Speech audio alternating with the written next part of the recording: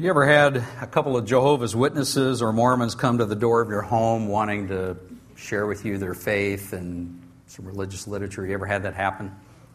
Come on, raise your hand. I just want to see. Yeah, most of us had that kind of experience. A cartoon I saw this past week from the San Francisco Chronicle was clearly created with one of those experiences in mind. Look at this cartoon, and the pamphlet's blank, and that's because we're atheists. Made me smile when I first saw it, because if you're a real atheist, it has impact on what you do, right? If you're a real atheist, you're not going to waste your time, not going to waste your money going door to door, right? Not going to print any pamphlets. There's nothing to tell about. No reason to write a pamphlet, no reason to spend the money to print all that stuff. Why bother? You go your way, do something else with your life and your time, right?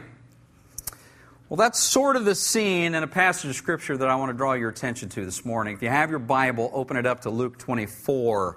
We're going to look at this passage of Scripture today. If you don't have the shelf in front of you, if you're not familiar with where Luke 24 is, just find it on page 635.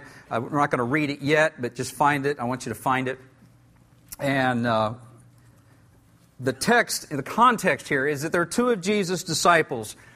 They're spiritually disillusioned. They're on their way out of Jerusalem. 3 days earlier, they'd personally witnessed Jesus being crucified, and now they'd just heard a couple of the women from their group excitedly tell them, Guys, Jesus' tomb is empty, and we saw angels. Look here, not at the passage, okay? Look, are you looking at me? Come on, with me. Ignore this. Thank you for taking off the screen. Look at me. Guys, is what they're hearing. This is what the excited women saying to them. And remember, this is a chauvinistic culture, okay? Excited women saying to them, Guys, we went to the tomb this morning. He's not there. He's been resurrected. We saw angels tell us that he was alive. This is what they heard. And they believed it so much, the two disciples, that what they do? Left. They left town. They wanted to believe them. But see, they had this problem. They probably had read the article in the Jerusalem Post that was something like the one I drew your attention to last week. Headline. Just the whole deal of how the world's death rate has been holding steady at 100%. They were familiar with this. No angels had solved that, and so they headed on their way out of Jerusalem to go do something else with their time, with their life. They weren't at that moment printing brochures, going door to door anywhere. Let me just say this to all of us. Many in our world have done the exact same thing. It's not that we disbelieve entirely, necessarily. It's just that we don't know what to do with whatever measure of doubt and unbelief has crept into our lives. We just don't know what to do with it. And so in our disillusionment, we go our way. Often we do nothing. Often we say nothing. We just kind of live our life, do our own thing, and hope for the best spiritually. I believe today God wants to help us take some steps toward overcoming our unbelief. Whatever measure of it is that we happen to have. My hope is that every one of us will take a step or two toward belief, toward faith, toward God, who cares for us and you more than you probably give Him credit for. If you have your Bible there, now let's look at it, okay? Luke 24. Now we'll get to it, okay? Just open it up there. Start at verse 13. This is the scene. That same day, two of Jesus' disciples, followers, were walking to the village of Emmaus, 7 miles from Jerusalem. As they walked along, they were talking about everything that had happened, and as they talked and discussed these things, Jesus Himself suddenly came and began walking with them. But God, think of this verse, but God kept them from recognizing Him.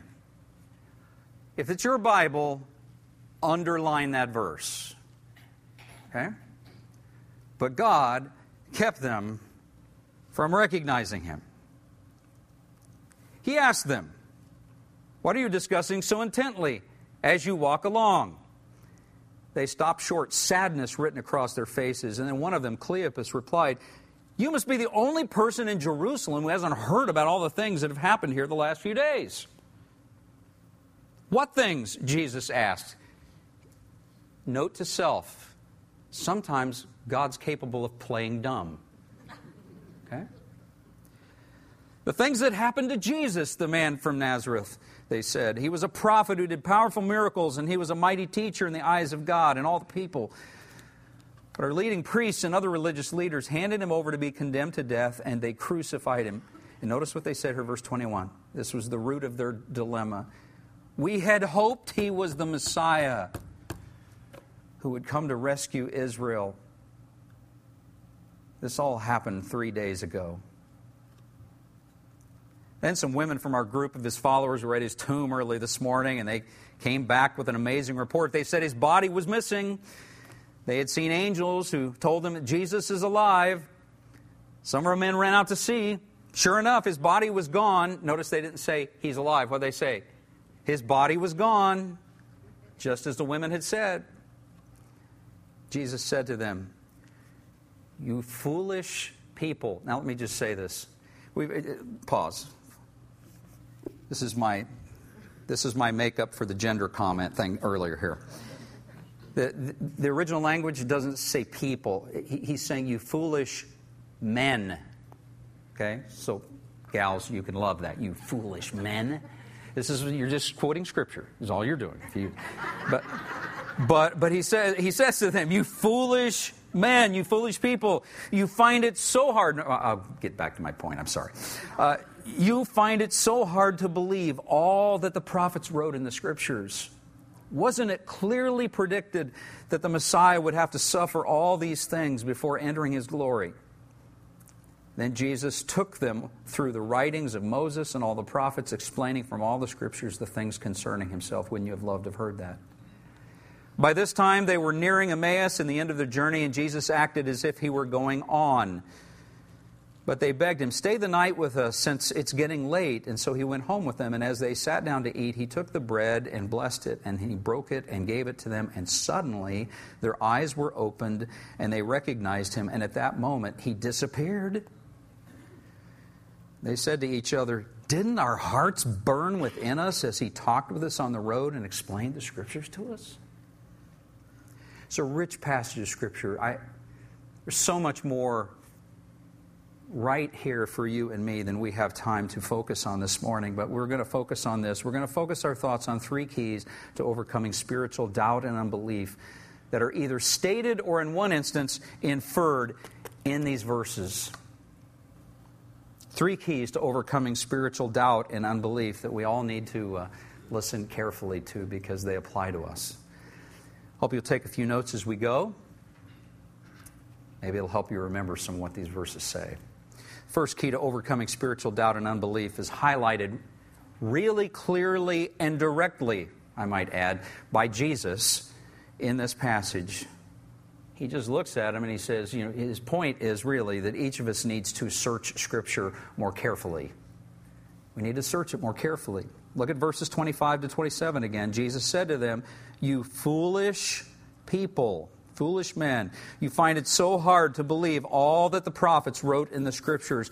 Wasn't it clearly predicted that the Messiah would have to suffer all these things before entering his glory?" And then Jesus took them through the writings of Moses and all the prophets, explaining from all the Scriptures the things concerning himself. Now, there are many things that I could highlight in just these 3 verses. But I want you to understand something. I want you to notice that word foolish. See that word there in the text? I want you to understand, Jesus is not trying to be mean and insulting to his disciples in this event, in this moment, when he calls them foolish. I want you to think about it with me. This is more of like a diagnostic, clinical use of the word foolish. What do I mean? Is your doctor trying to be mean and insulting to you if he points out that you've gained another 10 pounds since he last saw you? Is that what he's doing? Really? No, he's not trying to insult you. He's trying to make an observation. It's a factual assessment that left ignored has consequences, right? Well, you could say, Dr. Jesus here has got a little spiritual health assessment going on for his disciples, and he's pointing out to them that well-intentioned though they may be, they're being foolish. Now, let me just help you move beyond the hang-up we have with the word in our language. The actual Greek word that he used is not only translated foolish, it's also translated unthinking. Unthinking. It could be like he's saying to them, guys, your unbelief is rooted in careless, sloppy, shallow thinking. You're just, if he wanted to insult them, he would have used, to use the same phrase, he would have called them airheads.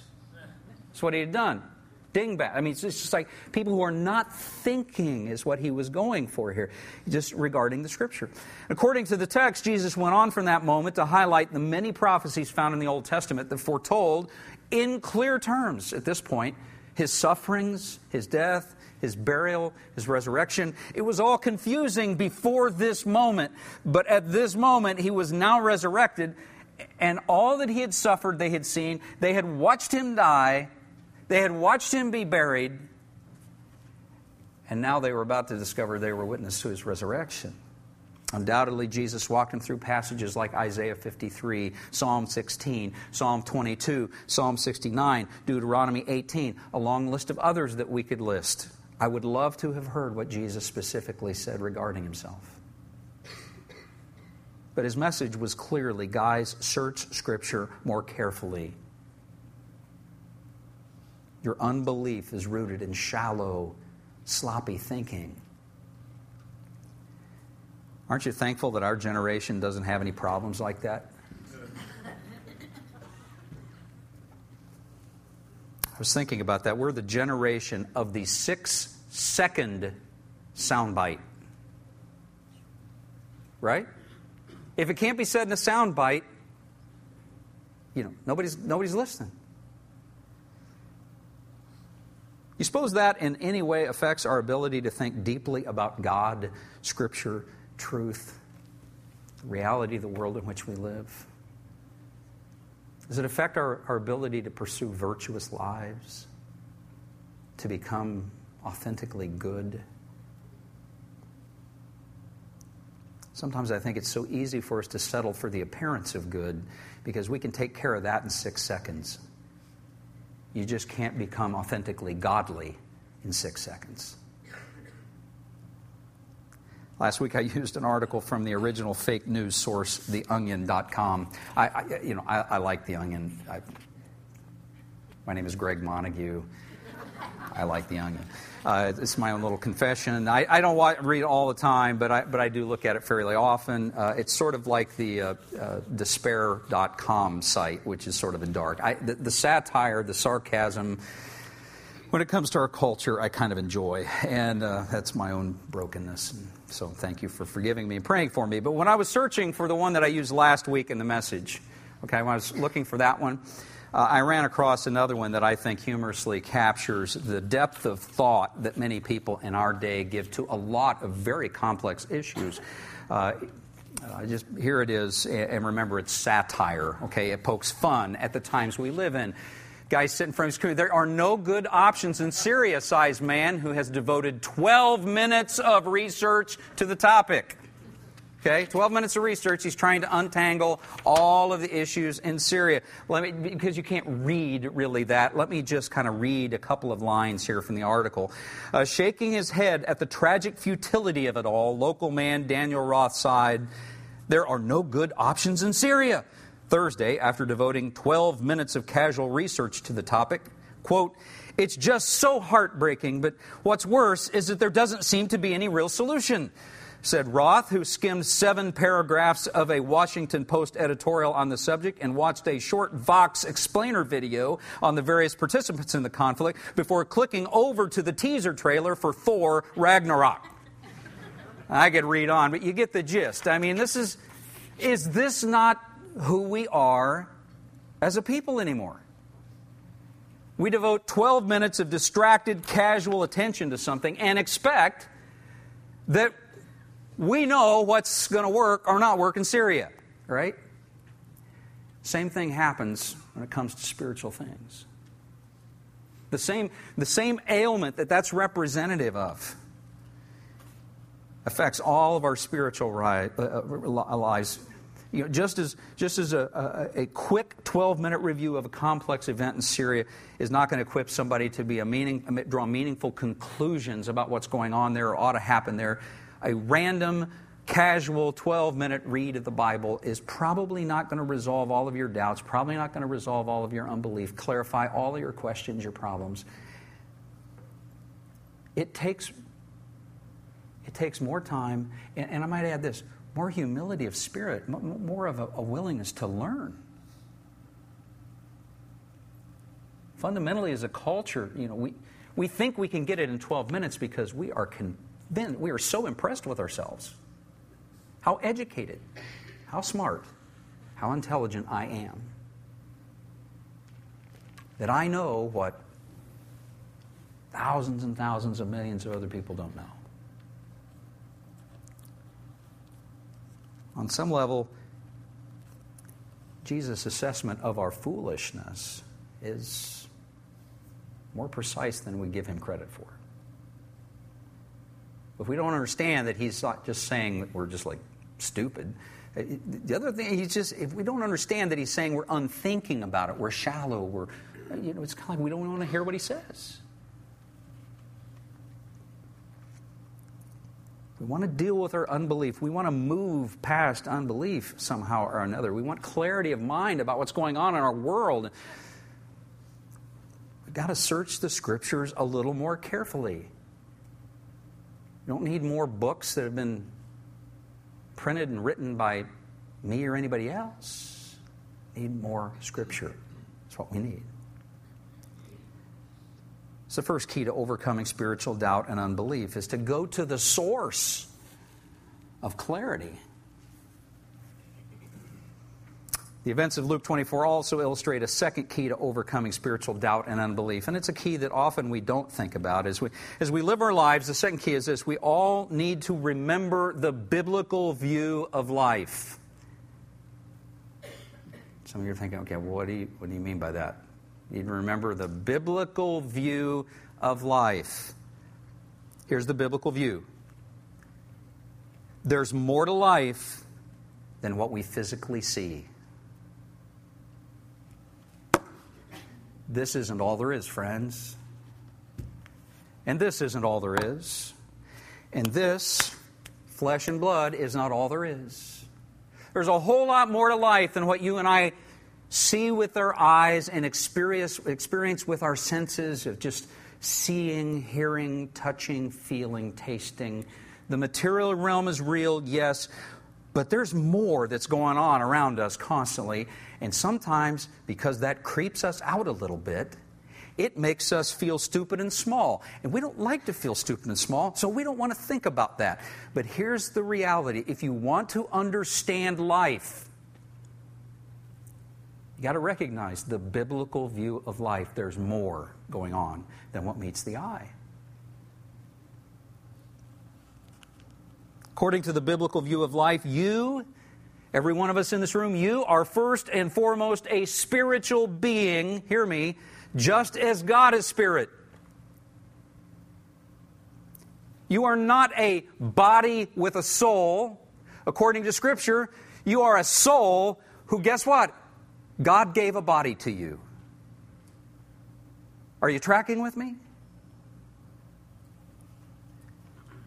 Think about this. Without legs, are you still fully human? Answer me. Yes. Of course you are. Without an arm, are you still fully human? Yes. Yes. Because you are a soul who happens to have a body. On some level, we understand this. We just choose to never think about it until something happens that I lose a leg, or I lose an arm, or something goes wrong with my body. Your body is a glorified machine temporarily given to you as a gift from God. It's not yours, it's a gift. Guess what? One of these days, every one of us has to give it back. Every one of us. No exceptions. Have I mentioned lately that the death rate's been holding steady at 100%? Everybody has to give it back. your spirit, your soul, the real you was created to live in perfect communion with the living God who is spirit and truth. And God gave you a body, not so you could relate to Him, so you could relate to me and with each other.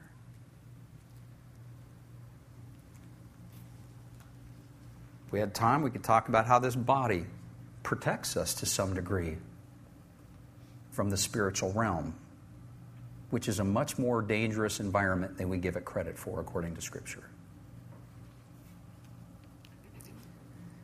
All of this shows up in Luke 24 when Jesus disappears. That got His disciples' attention.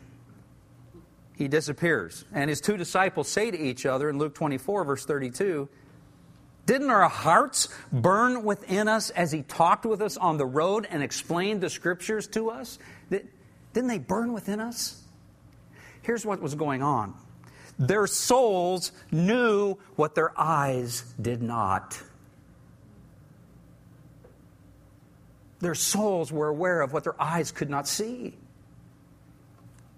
They were in the presence of greatness. They were in the presence of a brilliance and a goodness that their spirit was feeding off of, but their eyes were not witness to. One of the keys to overcoming spiritual doubt and unbelief is when you and I stop just thinking in terms of material stuff. Start living according to a biblical view of life, that there's more going on than what meets the eye. Having said that, there's a third key to overcoming spiritual doubt and unbelief in this passage. And that's this: as we live our lives, we all need to keep our eyes open.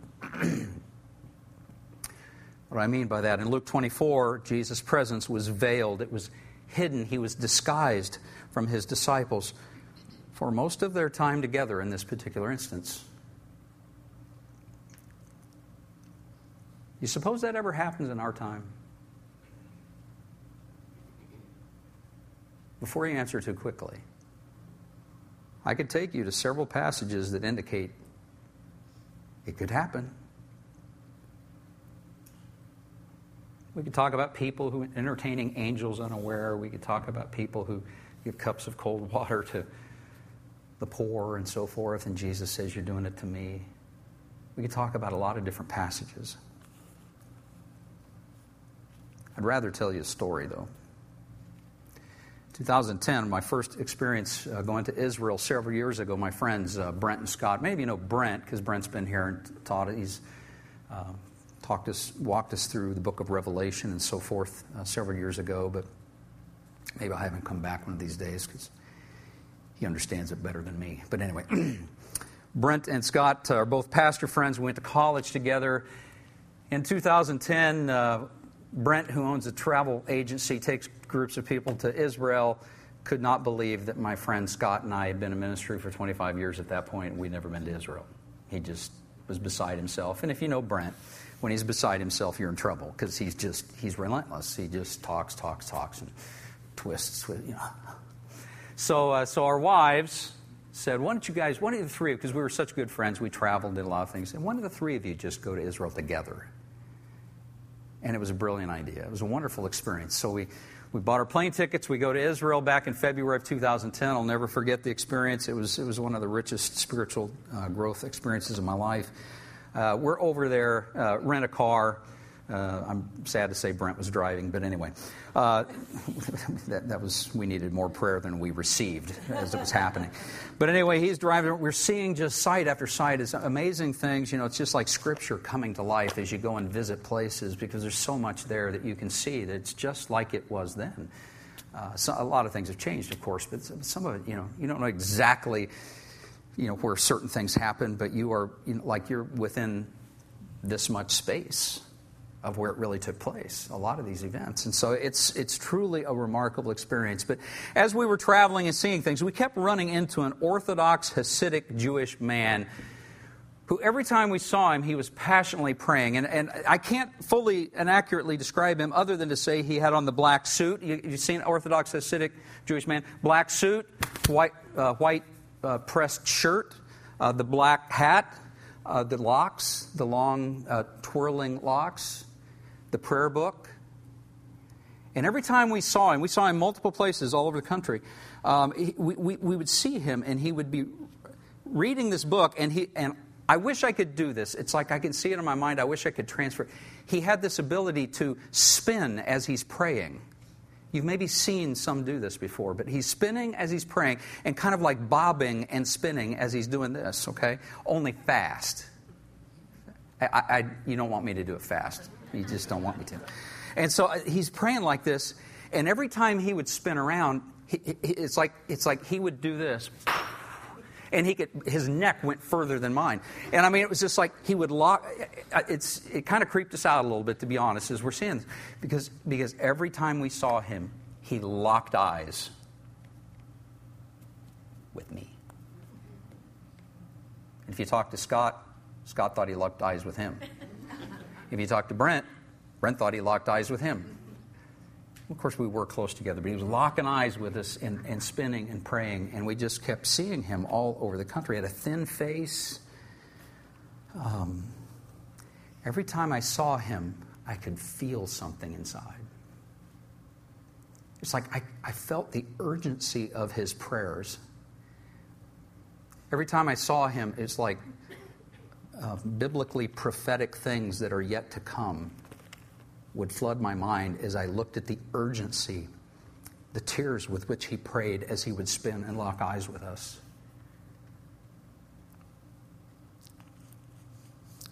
And he would just spin and pray and lock eyes. Never said a word, but we all had thoughts flood our minds as he did this. Third time we saw him, we were at the right near the Temple Mount. He was kind of in this corner, and we saw him. And later that afternoon, we went back to our hotel that day. That was the day we were getting ready to leave, and so we were trying to stay up. You know, we'd been trying to stay. You'd manage your sleep times, and so we get back to the hotel late in the afternoon.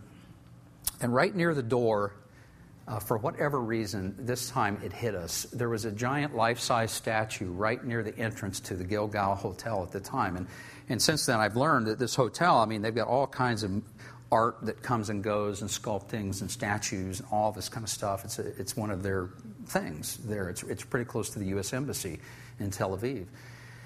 And we walked up to the door, and we noticed this statue that was standing right near the entrance of the hotel that we'd walked past numerous times at this point already, and without hardly noticing.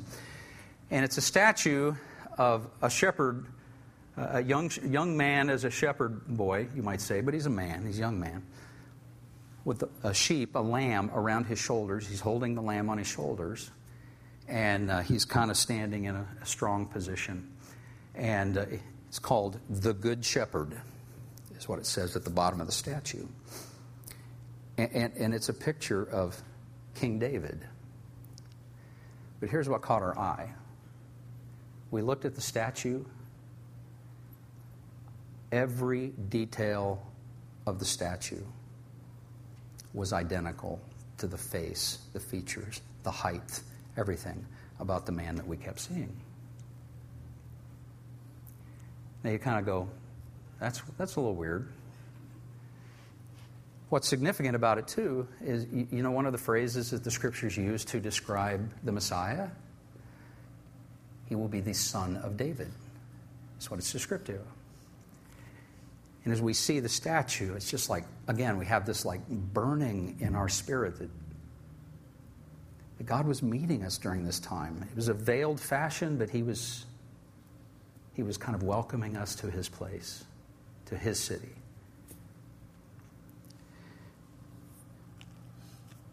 One of the great mysteries of life is that sometimes God does pull back the veil. Now you could say, that doesn't prove that He's the Messiah. No, it doesn't. It doesn't prove that that was Jesus. It doesn't. You didn't have the burning in your spirit. That's just one of many stories I could tell you. I could tell you the story this morning of a young man who, right here at Southwood several years ago, I'm not making this up, met Jesus Easter Sunday morning in the hallway, headed to the children's area. I like to think he came in here too, but we know he went to the children's area. And what am I saying? Literally, this individual walked up to him. Jesus walked up to him and said, "Hi," and called him by name. And this individual said, "Happy Easter, Jesus," like beside himself. And Jesus said, "Happy Easter," called him by name. And I can tell you, this individual was not of a mind to believe that that would have happened. And it was confirmed. And you know how? There were children nearby who said, at the preschool, you know how it's laid out there? They're standing at the little gate. The children look out and say, "Look, there's Jesus." And somebody who had no idea this was going on heard the children. Nobody else saw anything. The person to whom this happened walked in the auditorium, sat down, and pretty much spent the rest of the service trying to recover.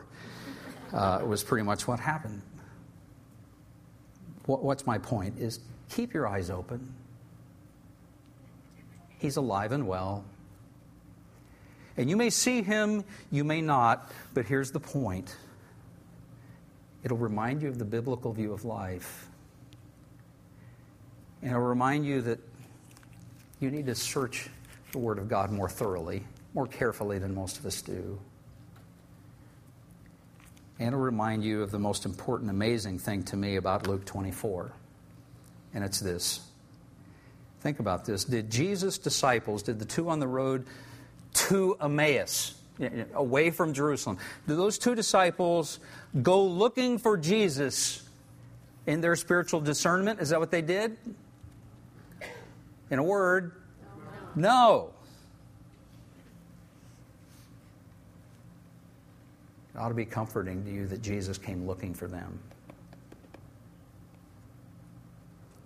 In your moments of doubt and unbelief and disillusionment, keep your eyes open, because even if you lack the faith to look for Him, He's got more than enough compassion to come looking for you. After all, He is the Good Shepherd. If you've been struggling with some measure of disillusionment or unbelief, I just want to ask you, will you choose today to take a step or two toward belief, toward faith, a step away from unbelief and toward God? He'll meet you if you will, and He'll bless you if you will, because He cares. Let's bow our heads and pray, and we're going to be dismissed. I invite you to stand with me, actually. Let's pray.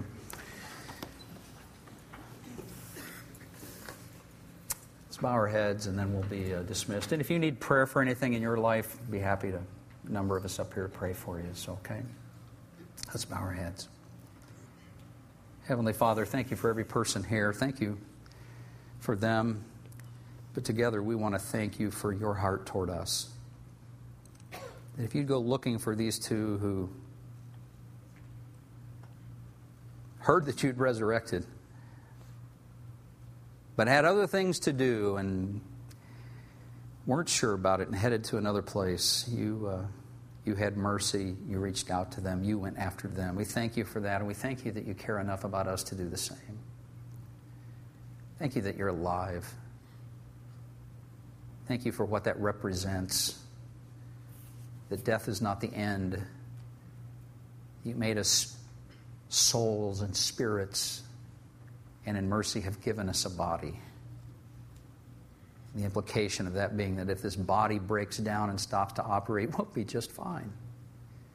Because the day is coming. The promise is that you will give us a new body, new life.